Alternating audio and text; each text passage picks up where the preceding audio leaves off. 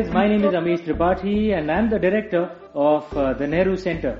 The Nehru Centre is the cultural wing of the Indian High Commission in the UK, and we've been in existence for many decades, and we organize wonderful events at this very auditorium, which is in Mayfair in central London.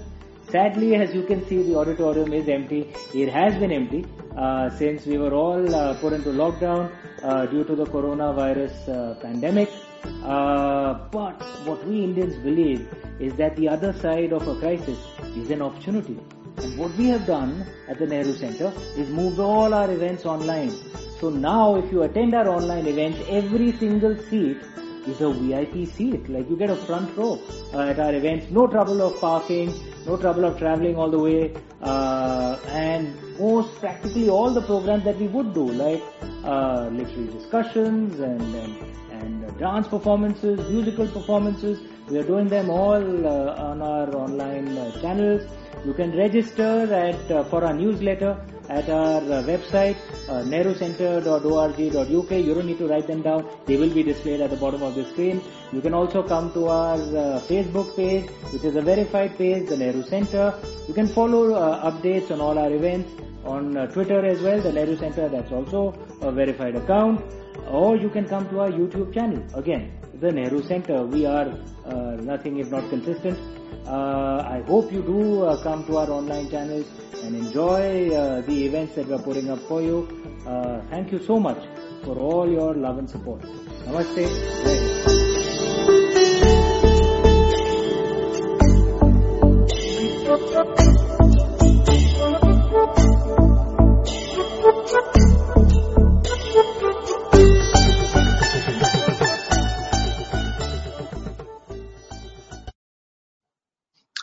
Namaste, my name is Amish Tripathi and I am the director of the Nehru Centre, and this is a wonderful occasion because I get to interview someone who I'm a fan of. He is a fellow author and an absolute overachiever. He's not just an author, he does various other things as well. Let's just bring Sanjeev online. And hey, hi Sanjeev, how's it going? Hi everyone. Sanjeev, I mean, all of you who are watching this on the Nehru Centre should know, I read every single book of Sanjeev. First time I met him was at the Kolkata Lit Fest, and and he came up to chat with me, and he said, "Hi, I'm Sanjeev Sanyal," and I said, "Dude, you're the one who wrote Indian Renaissance," and that book has gone around my entire family, and we actually have debates on it. This was what, like 8-9 years ago, Sanjeev? Yeah, about a decade ago. Yeah, it's been a long time. And before I jump into the conversation with you, let me do a formal introduction of you so that all our viewers in the UK can know what a super achiever you are. So, Sanjeev Sanyal is currently the principal economic advisor to the Government of India and also represents India on a number of international forums. As the co-chair of the G20 Framework Working Group, he has been one of the main architects of the G20's Global Action Plan used to coordinate the global response to the COVID-19 pandemic. Prior to joining the government in February 2017, he spent over 2 decades in the financial sector and was global strategist and managing director at the Deutsche Bank. He was named Young Global Leader by the World Economic Forum in 2010. Shri Sanyal is also a well-known urban theorist and writer. In 2007, he was awarded the Eisenhower Fellowship for his work on urban dynamics. He's been a visiting scholar at Oxford University, adjunct fellow at the Institute of Policy Studies Singapore, a senior fellow of the Worldwide Fund for Nature, a fellow of the Royal Geographical Society in London, and an honorary professor of the Jawaharlal Nehru University in Delhi, JNU as well. In 2015-16, he served in the Future City Subcommittee of the Singapore government, tasked with building a long-term vision for the city-state. Sanjeev Sanyal attended Sri Ram College of Commerce, Delhi, and Oxford University, where he was a Rhodes Scholar from 1992 to 1995, Oxford University, right here in the UK. His best-selling books include Land of the Seven Rivers, The Indian Renaissance, India in the Age of Ideas, and The Ocean of Churn, which we will be discussing today. All of them published by Penguin Random House. In addition, he has published around 200 articles, columns, and reports in leading national and international publications. What an introduction. Sanjeev, we get many achievers, super achievers on the Nehru Center platform. But I think very few have a CV like you do. Thank you very much, my friend. You are very kind. And of course, let me say that it's a particular pleasure to do this because quite apart from being a fellow author, I can count Amish amongst my dearest friends. So it is a really today, something I'm looking forward to. It's an absolute pleasure, and I love seeing the caricatures of the family behind you. Yes, there are caricatures of my family. Let me see. I can maybe show everybody. That's what they all look like. One of them is me, my wife, and my 2 sons. Awesome. Awesome. Okay, what we are going to discuss here is, of course, your book, Ocean of Churn, which I thoroughly loved, which I spoke of quite a lot as well. And I remember telling you that one of the downsides in the Indian education system is that we don't teach many of these things to our children. Our education system does not give an insight into our true history. And you've come out now with a children's book version of Ocean of Churn.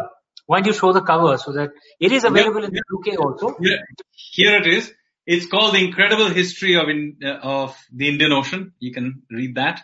So this is the children's version of an earlier book called The Ocean of Churn.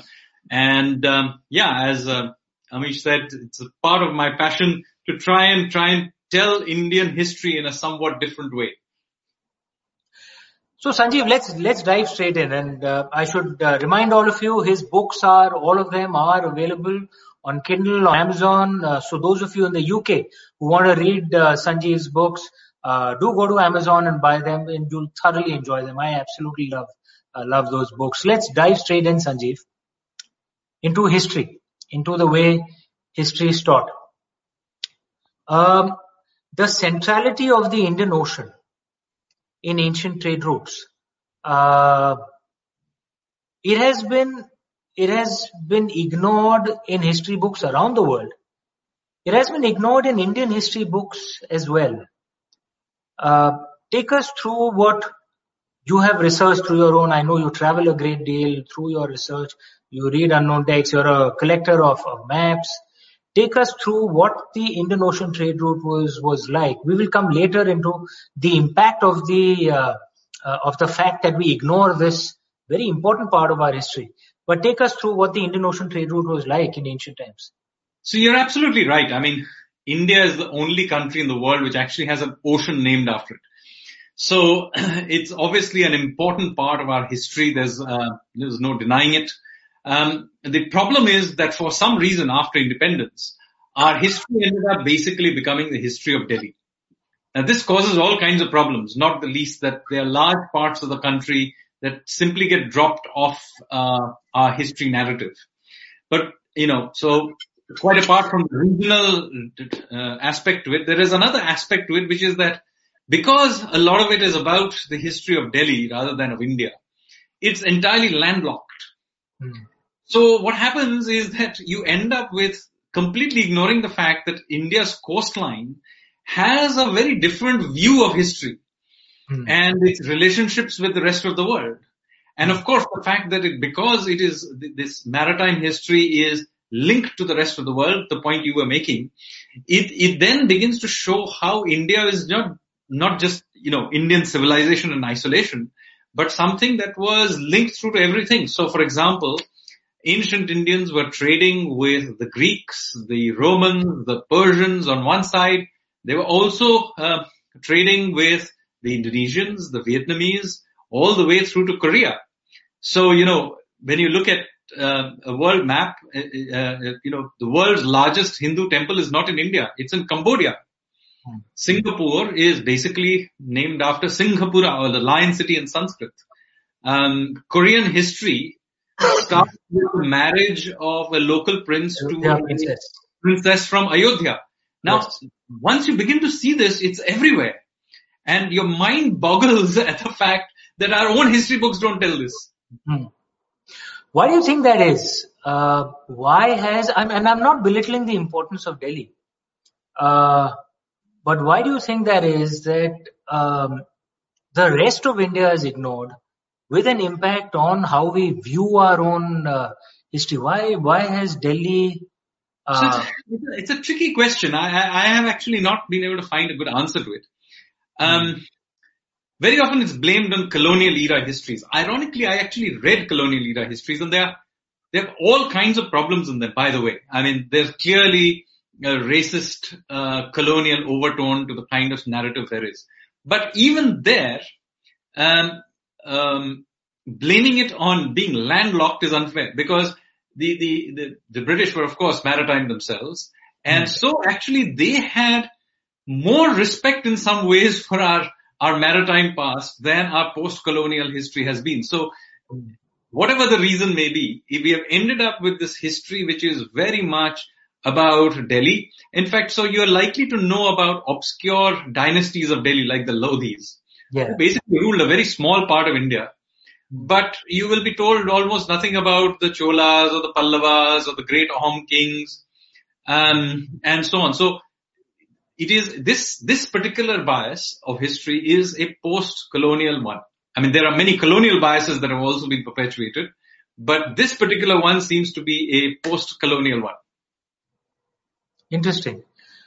You also speak of the centrality of the Indian Ocean in global trade routes. That Absolutely. Essentially whoever controlled the Indian Ocean controlled global trade for much of the first millennium, much of the first half of the second millennium as well. In fact, for a very long time. So, Indian Ocean trade starts in the very beginning. You have, Harappan Bronze Age merchants sailing out to the Middle East 4,000-5,000 years ago. So this is a very early start to this, and you see that throughout. So, for example, during the Iron Age, you have these Bengali and Odia merchants exploring the eastern coastline, and they begin to go there and begin to settle Sri Lanka. So the majority population of Sri Lanka, interestingly, are genetically and culturally derived from Orissa and Bengal area, because of these migrations that were happening. And then similarly, you have, by certainly the Chola period, for example, what is world trade?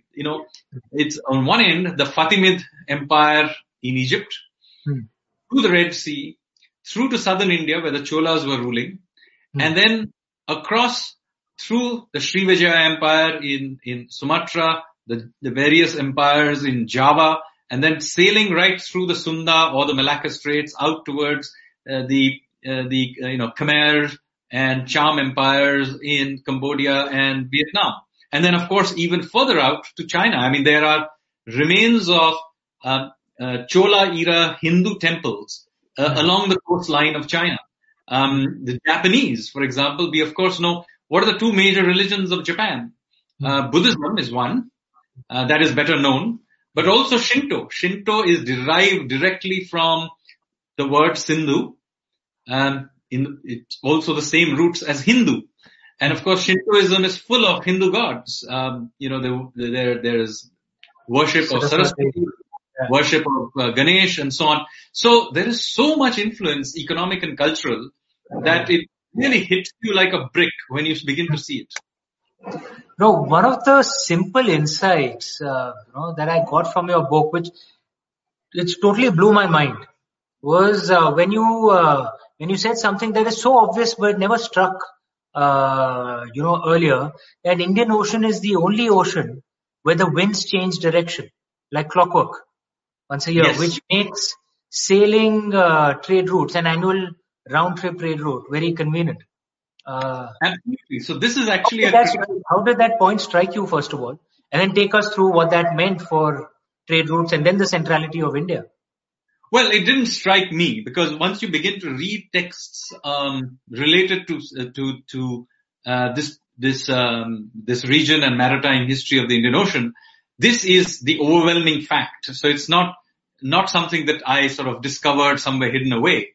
I mean, there is the Roman era book or manual called the Periplus of the Erythraean Sea, and this it's written in ancient Greek by possibly a mariner who probably came to India, a Greek mariner based in probably Alexandria.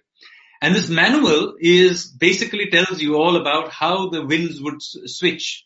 And so you can clearly see, there is no way of missing the fact that the monsoons were the driving force, because it is even, it switches one way for a few months and then switches the other way. So it allows you immediately to do a round trip. So the northeast to sail out of India and the southwest to come back to India. Well, it depends which coast you are on, to be fair. Right. So if you're on the east coast, for example, you would sail out. In fact, you would be sailing out just about now, a little bit earlier. So some point in middle of November, you have a festival called Kartik Purnima. Okay. And in Odisha, even today, there is a big festival where on Kartik Purnima, it's a Purnima, so it's a full moon night, just before dawn, women and children go to a water body and put these small paper boats with a lamp on it. Now, what they are reenacting effectively is the fact that they are saying goodbye to their menfolk, the merchants who are setting sail. So, and why do they do it in Kartik Purnima? Well, very simple. Because that is the point at which winds switch from blowing from the south northwards to blowing from north to south. And I have myself gone to Konarak. There's a Chandrabhaga beach very close to Konarak, and witnessed this. The winds blow from the north, they're steady, and it's beautiful. And, and you can almost imagine standing there, these, stitched ships of, Odia sailors, setting sail, to, Indonesia. And in fact, there is a fair called Bali Yatra, voyage to Bali, which is celebrated in Cuttack to this day. Wow. I actually lived in Odisha, Sanjeev. I don't know if I ever told you that. I didn't know this at all. I did. So my father used to work there in a Larsen & Toubro factory in a very, very small place called Kansbahar, which was off Rourkela. So I lived there for some 8-9 years. I traveled all through Odisha. What a beautiful state. And yes, it was a heart of, it was one of the key drivers of international trade in those days. And this is completely airbrushed out of our history books. So in fact, Odia history is so interesting. I think, at some point I'm going to write I've been trying to instigate my Odia writers to write the history of their own state. It's one of the most fascinating histories. It's also a very continuous history because unlike my own state, Bengal, which got overrun by the Turks, Odisha managed to somehow remain independent, even against marauders like Kala Pahad and so on. So net result of that is that a lot more has been preserved in Odisha than you would imagine. And so there is a lot of, even whether it's oral history, architecture, all kinds of things that have been preserved there. And yet, you read Indian history books, what do you get? One mention of Odisha is, Ashoka invaded Kalinga. And it's a side story to his conversion to Buddhism. Now, quite apart from the fact that the link of his invasion to Kalinga and his conversion to Buddhism is actually probably completely made up. There's no real evidence that the two events are linked. There is nothing else after that. And so, the very likelihood, the ending of the Mauryan Empire, at least part of it, was in fact done by a great Odia king who overthrew the last vestiges of Mauryan rule in Kalinga and then sacked Pataliputra itself, and he's left his inscriptions on this just outside Bhubaneswar. And then, of course, there are all these great dynasties afterwards, and all of them have mercantile links. There is, in fact, in Konarak, there is a very nice sort of carving of a foreign merchant presenting a giraffe to the king. Wow. And it's really obvious that, whoever he was either from Africa or was at least trading with Africa. So, so there is so many interesting things. Fascinating. So that's closer to our eastern, the northeastern part of our coastline. Take me through what you learned of the southern parts of our coastline. The Andhra coast, Tamil coast, and what was its role in the Indian Ocean trade routes, and Kerala as well, the southwestern. So one of the things I do during all my research is actually drive along as much of these places as I can. So I drove along the Omani coast. I went and spent some time in Zanzibar. I went all over Southeast Asia. So as a part of this, I also drove down the Kerala coast and up the Tamil coast. And it's absolutely fascinating because at every few kilometers there's some stunning thing. Okay, and you can write a full book about each one of these things. I'm waiting for your book on that. Well, there's so much, right? And one of the funny things is, you find temples with inscriptions, large inscriptions, and you are not able to find anybody who has translated them. So, I mean, historians out there, incidentally, please, if you know how to read, some of these texts, they're not very difficult to learn how to learn these scripts. A few months you can probably master some of these, things, and you will be able to read literally large numbers of Chola, Chera, Pandya inscriptions that have not been translated by anybody. So one of the things that's always told to us is apparently, Indians didn't write. That's what is a British Raj era fiction that has been continued till now. But clearly you can find a lot of evidence of messages that our ancestors left for us. The fault is in us that we've not read them. Absolutely. And to be fair to the British, I mean, they had an agenda, which was to basically tell us that we didn't quite have a sense of history. But the fact of the matter is they themselves put in a better effort in trying to record a history than we have. So, for example, there are literally lakhs of Sanskrit, Pali, Prakrit, Tamil manuscripts that are there in our archives and in private hands, which have not been translated. So as I said, any of you who are interested in getting into, this is one place where literally there are miles of work where no man or woman has gone for hundreds of years for you to explore. And these kinds of things are there everywhere along our coast. So for example, I'm driving along and I go to this small fishing village, and it's called Kolachal, and there's nothing particularly important you would think to happen there, except there is a pillar there which was left behind by Martanda Varma. And why did he put that pillar there? Well, because that is where Martanda Varma defeated the Dutch. And it was not just a turning point in Indian history. It was a turning point in world history, because till that point, the Dutch were the dominant maritime power in the world. So the Dutch had conquered, South Africa, they had conquered Indonesia, they had taken over Sri Lanka, and they had these ambitions that they would be probably taking over the Kerala coast. And Martanda Varma, who was, king of a very, very small kingdom, basically smashed them on the beaches of Kolachal. And as a result of which, I'm giving you we are having this talk in English and not in Dutch. Because from that point, the Dutch East India Company went into decline and opened up the space for the French and then the English to come up.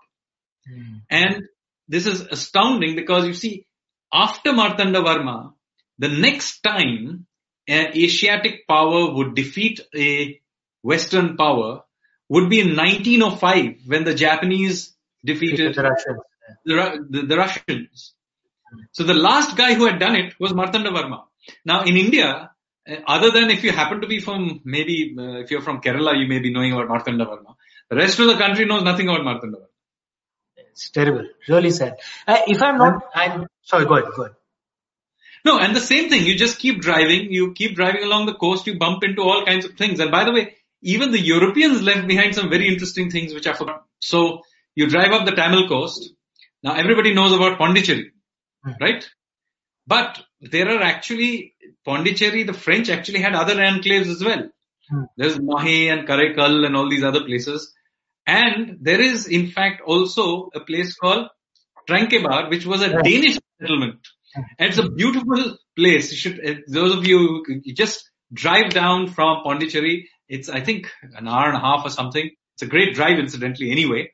And then there are nice hotels right along the sea, and the remains of this Danish, of all, you wouldn't imagine, but Danish settlement, which didn't succeed, but it has an interesting history because the Danish were the first people to bring in printing presses to India. There were Danish missionaries, and they had brought in these printing presses. So one of the first places in India where printing was done was, oddly enough, by the Danes, of all people. Yeah, it's an interesting thing. I wonder how many of you guys watching are aware that some people had bought the printing press during Akbar's reign as well. And apparently Akbar said he wasn't too interested in the printing press. I wonder what India's history would have been like if Akbar had actually taken the printing press from those Europeans. Counterfactual in history. Counterfactual. Impossible to guess what would have happened. Yeah. Take me through then. We've discussed the northeastern coast. We've discussed the southern coast. Take me through the west and northwestern coast. So, which is Karnataka, Maharashtra, Gujarat, Sindh, which is sadly in Pakistan now, but was a very important and had played a seminal role in the history. The history of the Indian subcontinent. So, as with everywhere, one thing you have got to understand is that India's coastline is a living coastline. So it is continuously changing. So the coastline you see is not necessarily the one that has been throughout our history. This is something, by the way, you need to know about all our coastlines, not just of the northwest that I'm going to now talk about. And by the way, there are legends also mention this. So the Kerala coast, for example, is supposed to have been taken away back from the sea by Parshuram. So you clearly a memory of maybe the sea receding at some point. Then there is the memory of sea coming in at some point, the memory of Dwarka being swept away and Krishna's time, being swept away by the sea. So there is already a folk memory of this coastline being alive and changing.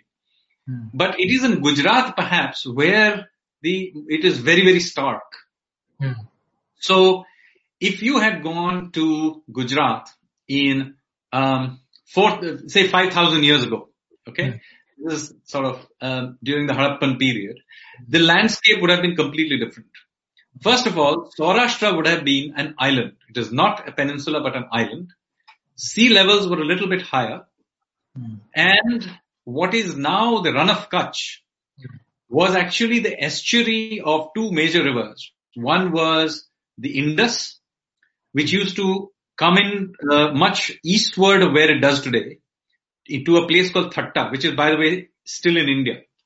It's at the Sindh Gujarat border.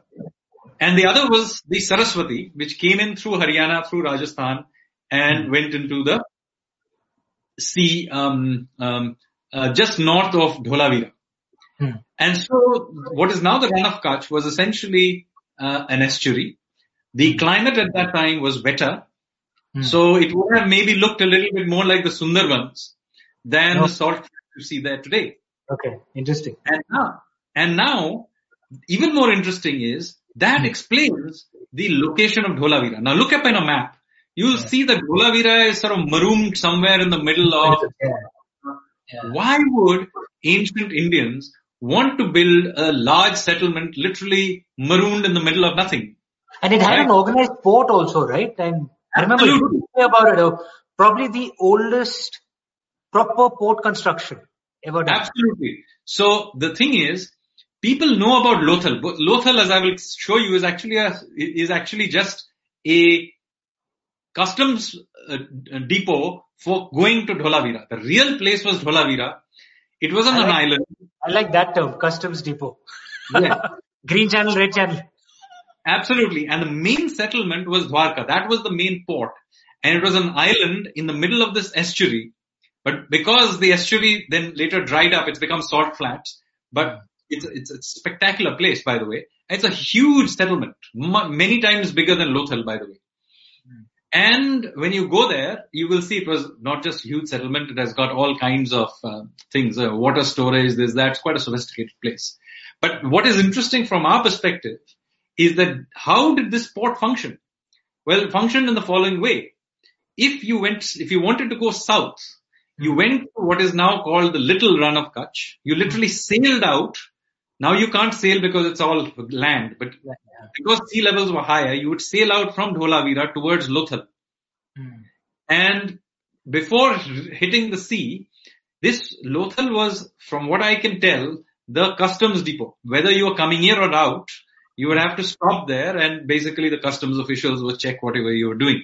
And then you could sail down the Konkan.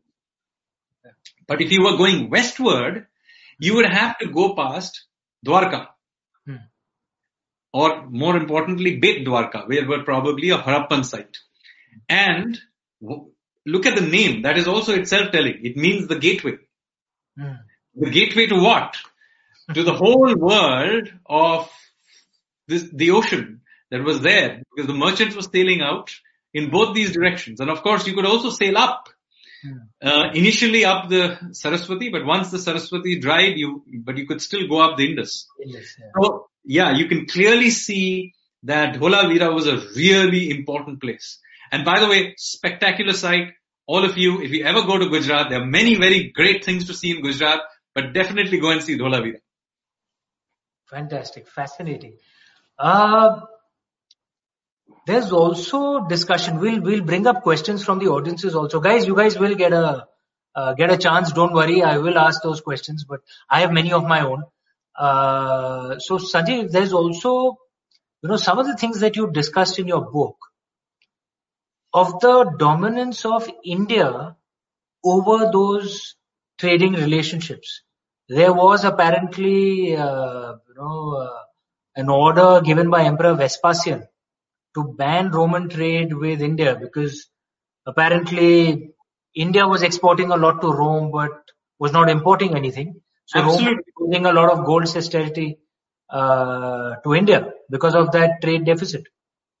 Yes, so you see that for long periods of time. Of course, we are simplifying for very long periods of time.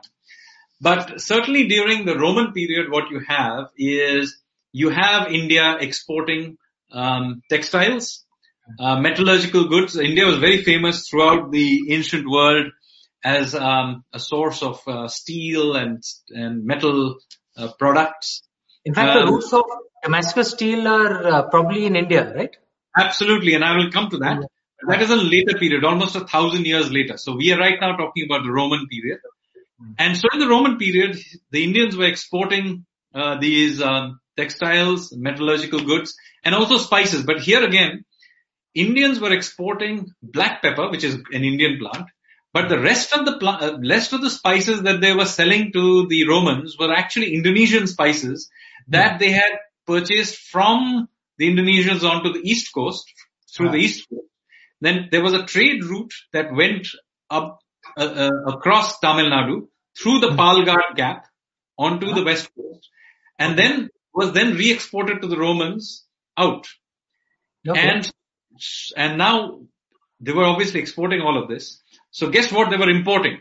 So they were importing Italian wines, by the way, Greek olive oil, and all kinds of luxury goods. But evidently not enough of it was being imported. So there was a large current account surplus that the Indians were running. So how do you fill the current account surplus in ancient times? Well, basically you ask for gold. Now this caused a big problem to the Romans, because you see, if you are handing your gold out and silver as well to India, then you don't have enough gold and silver to mint your own coins. So this is equivalent of very severe monetary contraction. So now what do they do? So that's why you have, complaints in the Senate about, the loss of gold and silver to the Indians. And Pliny bitterly complains about how many millions of gold coins was having been handed out to the Indians. So finally, the Romans attempted to do, the first line of attack always is, trying to control trade. And what they did is they tried to limit imports from India, which failed miserably, because the Indians teamed up with the Jews and the Nabateans to run various smuggling rackets. So ultimately that whole line of approach failed. So then what the Romans did is they began to reduce the amount of gold and silver in their own coins. Oh. So this is called standard procedure called debasement. Now this is a very tricky thing to do because the moment you begin doing this, it's a slippery slope because you're always under pressure to do more and more of it. And so they began to debase their currencies more and more. And of course that caused all kinds of problems in the Roman Empire, including inflation and so on. But what is interesting is what the Indians did in response. They kept accepting these debased Roman coins. Mm-hmm. In fact, they seem to have contributed to this problem because they also seem to have run counterfeiting rackets where now that the coins didn't have so much gold, you could counterfeit them also. See, when they had gold, you have to provide gold because there is an intrinsic value. But when there is no gold or less gold, then you can counterfeit it. So there, if you go to some of these sites, you'll also find Indian counterfeited Roman coins. So all of this was going on. Now, notice how similar this is to how the world runs today. We're talking about what period? 3rd, 4th century? We're talking about the 1st, 2nd, 3rd century. 1st and 3rd century. Okay. No, 1st to 3rd century AD. 1700 to 2000 years ago. Yeah. Now, look at how similar it is to today. The Americans run very large deficits with the rest of the world. Now, they obviously, how do they pay for it? What they do is they have excessively easy monetary policy and they print too many dollars and they hand it to everybody else. Everybody complains that the Americans print too many dollars, but they keep accepting them and building up reserves. And so the world is a circular place that keeps running. So this is how the ancient world also used to run, except the difference was that instead of China, you had India, and instead of the US, you had the Roman Empire. Fascinating. Our common friend Ashwin writes these books, right, of setting the modern era and the ancient era and running those two narratives simultaneously. We should tell him this idea. We should write a book of the Roman-Indian trade and the America-China trade. I think his latest book, Vault of Vishnu, does use Ocean of Churn as one of its sources. So he has already caught on to the idea. Before I open it up for the audience, I can never get enough of our conversation. So, but your perspective, and I know in a sense I'm asking you to build on the theories that you spoke of in the Indian Renaissance, but for the benefit of those who have not read that book, and if you guys haven't, please do read it. It's a fantastic book. Where did India lose the plot? Is it that others attacked us and therefore we lost it? Or did we lose our vitality and therefore started losing to invaders? What do you say? So one of the problems is that I am a complexity theory guy. So consequently, I am a little wary of having a unidirectional view of what led to what. But there is certainly a combination of factors does seem to sort of spiral in a particular direction. So what happens is around about the end of the 12th century, beginning of the 13th century, much of the world, the civilizations of that time, the main civilizations of that time, all of them basically get faced by the same common shock. So as I described earlier, the Middle East was, they had the Arab civilization, Islamic civilization of the Middle East, the Indians, particularly the Cholas in India, and then the Indic civilization, inspired kingdoms of Southeast Asia, and then the Song Empire of China. This was kind of 11th, 12th century. What was the great empires of the world? The economy of the world was run by them. And then end of the 1200s, beginning of early 1300s, all three of them faced this massive shock of marauders from Central Asia. The Turks. Well, in the case of India, there were the Turks. In the case of the Chinese and the Middle East, there were the Mongols, who had, the Turks invaded India, but very, very quickly thereafter, their own homeland got overrun by the Mongols. And why? I read somewhere that the Turks were also often the foot soldiers of Mongol armies. Is that well? obviously the Turks were in Central Asia, and they were invading India, also invading the Persians, and they broke through. But very, very quickly thereafter, the Mongols broke through. And then there is a combination of Turks and Mongols. So very quickly it becomes Turco-Mongol, so to speak. But what is interesting is that this combined sort of horsemen from Central Asia break through everywhere so quickly. Because remember, the Chinese, the Indians, and the Arabs, and the Persians were all very conversant with Central Asian horsemen. They had been dealing with them for 1,000 years and quite successfully. So the Arabs had gone into Central Asia and beaten them. The Chinese had been going into Central Asia. The Indians themselves had been pushing, under the Guptas, they pushed them out. And then, of course, you have plenty of Indian, kingdoms or Indian influenced, places in Central Asia. And so clearly all these three civilizations were quite used to dealing with Central Asian horsemen.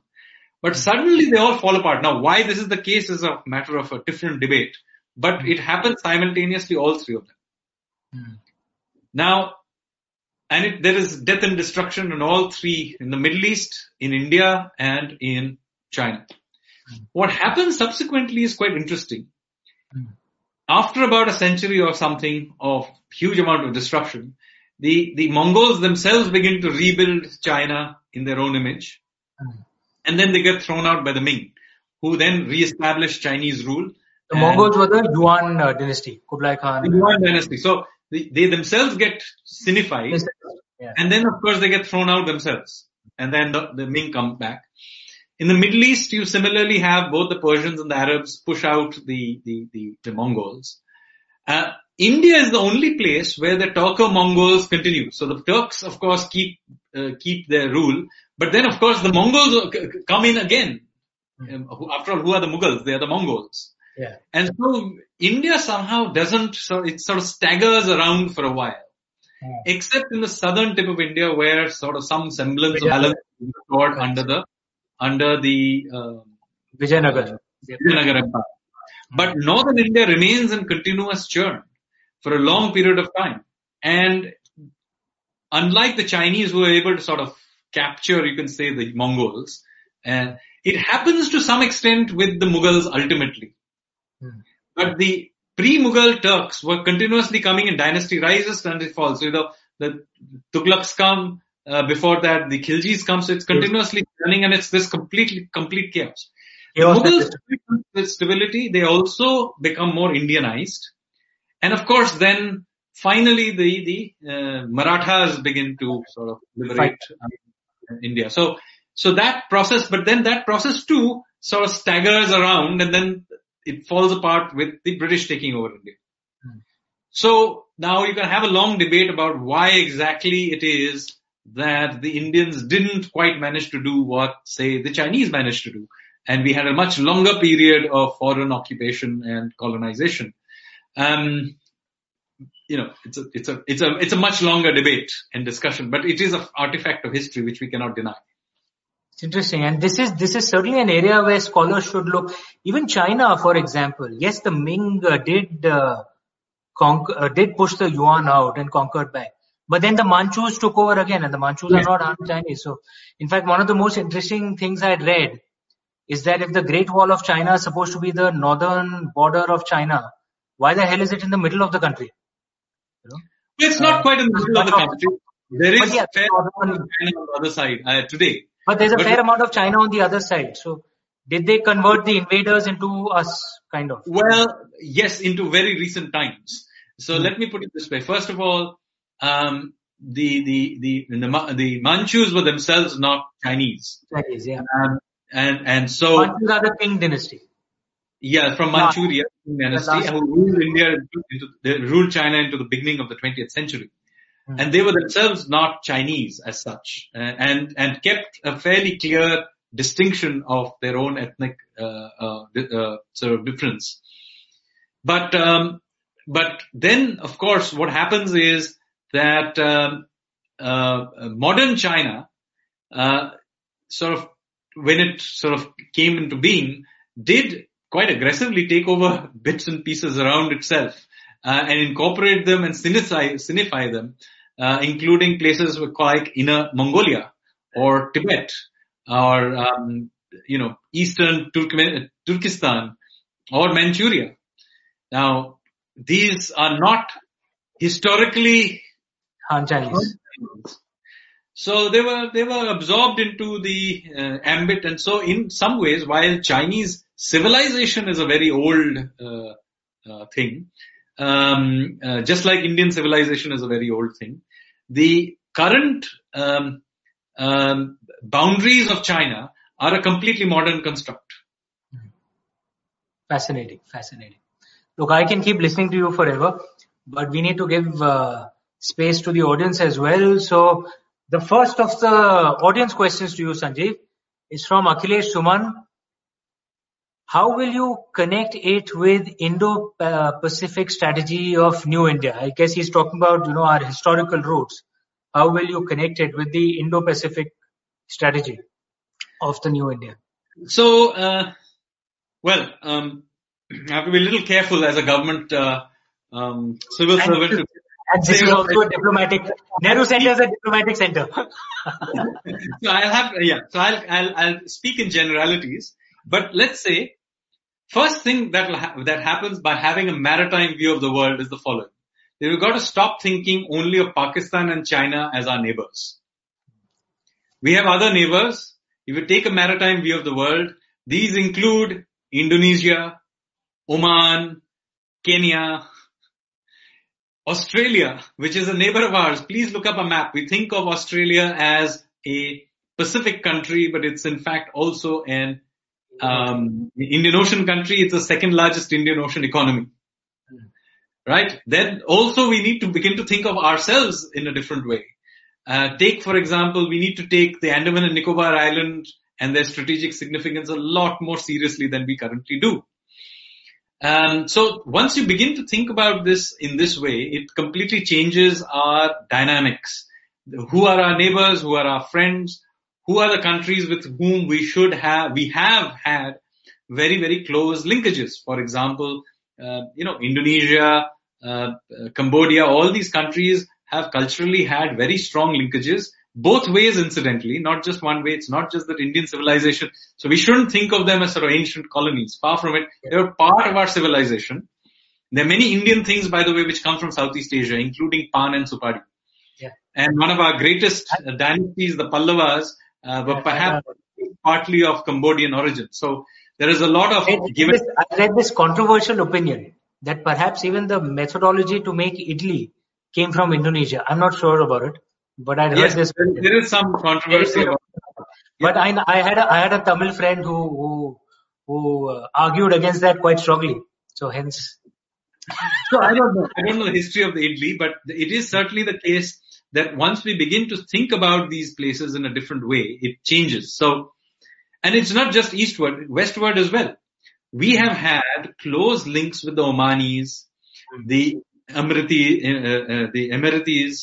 the Iraqis, the Bahrainis, historical going back to the Bronze Age.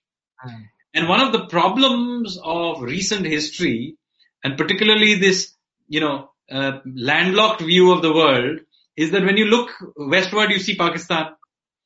And consequently, that is the only thing you can see. It colors even the view of things further out. So, we till very recently used to only see the Middle East from the color of religion. Once we removed that color, we discovered, and has very recently, as you can see, we have very, very good relations. By the way, many of these countries, like the Saudis and the UAE and Oman, which have, broken away from this old landlocked view of the world. Once you began to have a maritime view of the world, and we began to have a very different relationship with these countries in recent years. True. So I think there is something to be said about breaking out of this landlocked view, because it's metaphorically it's also important, because the land is still, the sea is churning. It allows you to do more creative things. Very, very interesting way of seeing it. And that is so true. our relations with the UAE, with Saudi Arabia, with Oman are so strong these days. And yes, a lot of it is how we see the world, our mental construct itself. There's a interesting question from Jitnanza Pavse that we never connect the story of our gods with history, but we have evidences that these stories are true. And what will you say on that? Well, I mean, I'm not the mythology expert. I'm talking to the mythology expert, so I'll defer to his opinions on some of this. But as a historian, let me say, there is clearly a lot of memories, I would say cultural memories of ancient times scattered through our mythology. I mean, of course, mythologies are not written in mid-air. Those who were writing these mythologies were constructing these ideas are doing it in reference to things they see around themselves. And that landscape is embedded in our way of thinking of the world. And of course, that landscape is also changing, as I described earlier. So therefore, you see, for example, the Saraswati, which now we call the Ghaggar, is clearly a very important river. There are so many archaeological sites from the Bronze Age. And it then dries up. It's clearly a catastrophic event. It's described, it's drying up the Saraswati, and the whole idea of Vaishnashana is very much there in the Mahabharata and many other texts. So that is very much there. Similarly, why have you forsaken us? It's one of the most. Why have you forsaken us? The most heart-rending lines. Yes. So you have clearly these memories of these times there. Similarly, we know that the end of the Ice Age, there were huge amount of flooding all over the world, where virtually every ancient civilization has a legend about the flood. So the Middle Eastern legends have the story of Noah.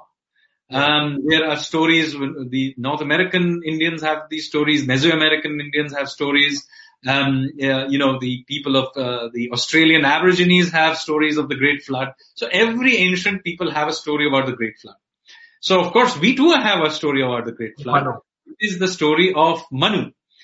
And you have the story that the Manu, and there are many Manus through history, incidentally.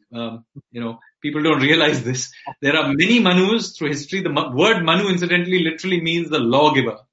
Yeah. And so consequently, the many Manus came. The Manusmriti everybody gets somewhat annoyed about, incidentally, is the last Manusmriti. There were several before it. Now, anyway, one of the early Manus, probably the earliest one, is mentioned as the king of the Dravidas from somewhere along a river, which is the dry riverbed of that is still there in southern India. It was still flowing till recent memory. And he is warned by Vishnu in the form of a fish that the great flood will come. And similar to Noah, he then kind of prepares for it, and he creates this great ship, and then he puts all the plants and minerals and so on, and of course the Saptarishis. And he keeps them because he has to re-establish civilization at the end of the great flood. And the legend is that his ship then comes to rest somewhere along the foothills of the Himalayas. Yeah. And he then re-establishes civilization there.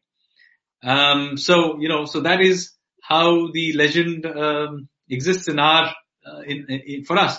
Now, the point is, it is quite possibly a description of the Great Flood as happened at the end of the last Ice Age. Now, we don't have to take it absolutely literally, but you can clearly see that since everybody seems to have the same story, and the geology shows that such an event happened at a certain point in time, it's very likely it's some sort of a cultural memory.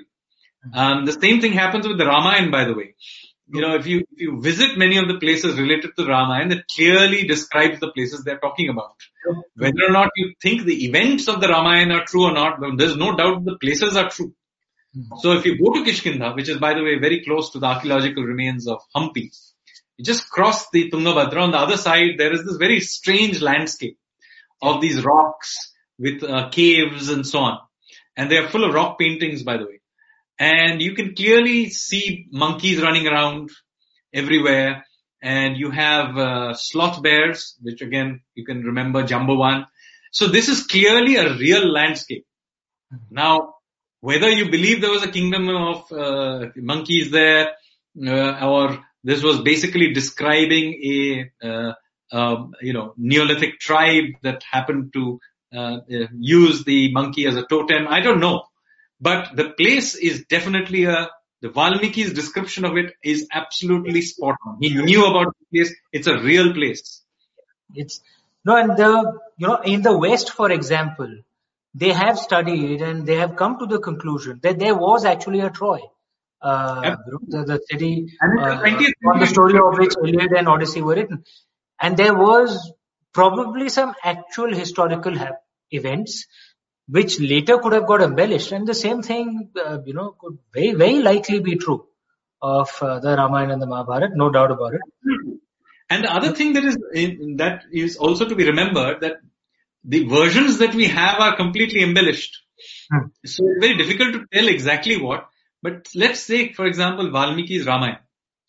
Now, Valmiki's Ramayana, except if you leave out the last Uttara Ramayana and some parts of the first account, it's quite obvious that Valmiki was not a contemporary of Ram. As he later becomes, as a result of the Uttara Ramayana, he becomes a contemporary of Ram.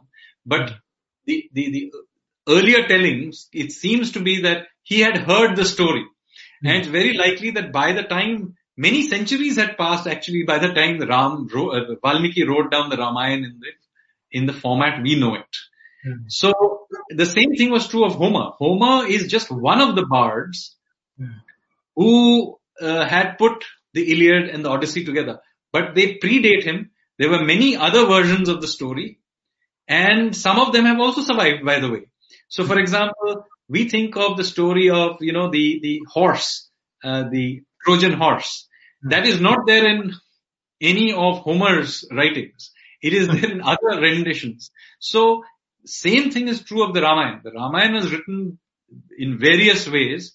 The Valmiki's is perhaps the most prestigious one and perhaps the oldest one. But the other versions of the Ramayana are just as valid in many ways. They are memories of different other renditions of the story. So what is the oldest one is impossible to tell.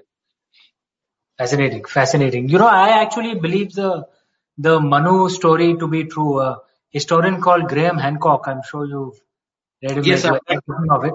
I assumed it to be true and actually used it in the Shiva trilogy, that Manu was an ancient prince who re-established civilization. Another question from Suman Raj. How much time do we have, Sanjeev? Can we take 5-10 minutes? We can keep going for however long you think. Maybe 10 minutes more. Okay. So Suman Raj has a question. Hi, sir. Can you tell me what inspired you to write this book and how did you start? Okay. I'm not a trained historian. I'm a trained economist. That's what I do for a living. I am a financial markets economist. I'm not even an academic economist. I made my living by basically working, looking at financial markets, exchange rates, bonds, and things like that. Sorry? Very exciting stuff. Well, I actually like financial markets. So I thoroughly enjoy being in a trading floor when some dramatic things are happening. So I like the buzz. But so I will not say anything bad about financial markets because I like the smell of battle. But I also thought I have always had an interest in history, but I always felt that it was somehow we let ourselves down by telling them in this rather dreary NCERT kind of way. So my early sort of exposure to history came from Amar Chitrakatha, like many people of our generation. But then it seemed to have no correlation with what we were reading in our textbooks, which was beyond dull. And then, of course, I lived in many other countries and read other histories. And I found, hey, this is quite interesting. Why don't we have anything about India? And then I began reading more and more. And then I discovered that somehow the storytelling to the extent we have in India has been left and outsourced to Westerners. Now, nothing wrong with Westerners writing about India, except that, it seems like the Indians have kind of given up writing about their own country.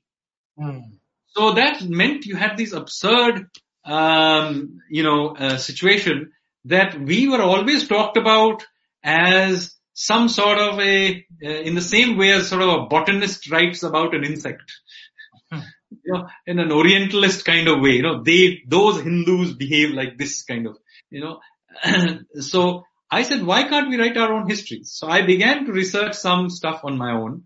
That's how the Land of Seven Rivers came about. And when I decided, why not write about the oceans? So I began, and of course I spent a lot of my life in and around the ocean in Singapore or Mumbai or Kolkata. So I began to research this book and began to write this up.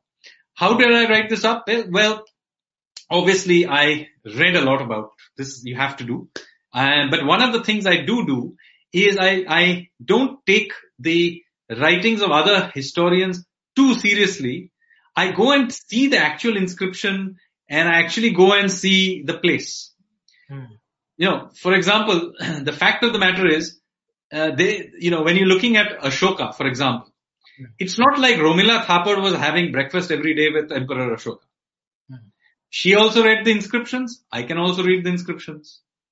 I can also visit. So I can come to a different opinion. So I make a little bit extra effort in looking up not so much what the historians are saying, but what their primary evidence is saying. Interesting. Number one. Number two, I insist on visiting the places because quite frankly, unless you actually visit Dholavira, you cannot tell the sheer scale of the place and how it functioned at the port. See, if you looked up a map, it looks 100 kilometers inland. But when you go there, you can see that no, it's in an estuary. It's just that the salt flats are the leftovers of that estuary. So I think you have to visit the places. So two things: visit the places, smell the air, drink the water, touch the thing you're talking about. It gives you a different feeling. And it also gives you a certain amount of confidence because very often you can clearly see that the people are writing without knowing anything. And God bless his soul, Charles Allen, probably the last of the Orientalist colonial historians, so to speak, of India. He died just 6 months ago. And he wrote a book called The Coromandel or something to that effect about, by the way, also the Indian Ocean. And now it's quite astounding. When you open the book on the very first page, he basically says that the Indians don't have very much to do with the Indian Ocean. And, by the way, other than this one raid that the Cholas did in Southeast Asia, there isn't much to be said about Indian engagement with the ocean. Really? And Vasco da Gama came and discovered us. Yes. I can't believe in the 21st century people writing like this. And Charles Allen is still considered given when he passed away a few months ago, these sort of hagiographic op-eds things that were written, obituaries were written. I'm sorry. This is utter nonsense. I mean, this is Orientalism. I mean, racist is the least one can say about it. It's not even factually correct. So, same thing, he's written a book on Ashoka. The book is not about Ashoka at all. There's some 10 pages in the whole book of 400 pages on Ashoka. The entire book is about how the Europeans did us a favor by rediscovering Ashoka. Yeah. So this is the kind of books that we happily have allowed. This is what sells in our bookshops. This is what we read, and we don't seem to object to it. So I thought that this is enough of this. Let's just begin writing it. So and thankfully it's been quite successful. So I intend to keep going. And clearly one can see from the engagement and the questions, you have tons and tons of readers right here in the UK as well. And since we were speaking about Allen, and Vasco da Gama discovering, India and the ocean route. So there's a question by Vivek Kamath. Is it true that an Indian merchant had a bigger boat than that of Vasco da Gama, the Portuguese merchant Vasco da Gama, and that this merchant helped him reach India? No. So there are two separate questions, quite frankly. The fact that the Indian Ocean had very large ships sailing back and forth is well documented. The Indians had these ships, the Indonesians had these ships, and the Chinese had these ships. So all three had ships. The Arabs also had large ships. Interestingly, the Indian technology of building ships was quite interesting. They used to sew together ships rather than nail them together. Now that's a different debate, but there were very large. And it gives some flexibility as well. I mean, Yes. I'm not an engineer, but so I've been told. Yeah. Yes, because what it does is it allows you to beach the ships, as opposed to a nailed ship which would fall apart if it got stuck in a shoal. But there were different designs. The Indonesians had ones which had these things on the side. I forget the name, what they are called in English. But their ship design was somewhat different, and you can see that in the walls of Borobudur. In fact, in my book, Ocean of Churn has it on the cover, the Borobudur ship. And the Chinese had massive ships as well. So large ships was not what Vasco da Gama brought to the table. But there was indeed when Vasco da Gama turned up in Madagascar, sorry, not Madagascar, the east coast of Africa, he was trying to look for a navigator who would take him across. And so he went to several of the Arab ports along the coast. And then I think it was in Malindi that he finally got a pilot.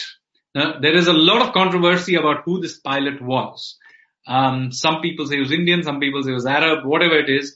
And his name is, if I remember, Malema Kama or something like that. So, which obviously doesn't correlate to either an Arab or a Hindu name. So it's not very clear who this person was, but it was a local of the Indian Ocean zone, who was quite an experienced one, who then led Vasco da Gama across the ocean. Yes, that is.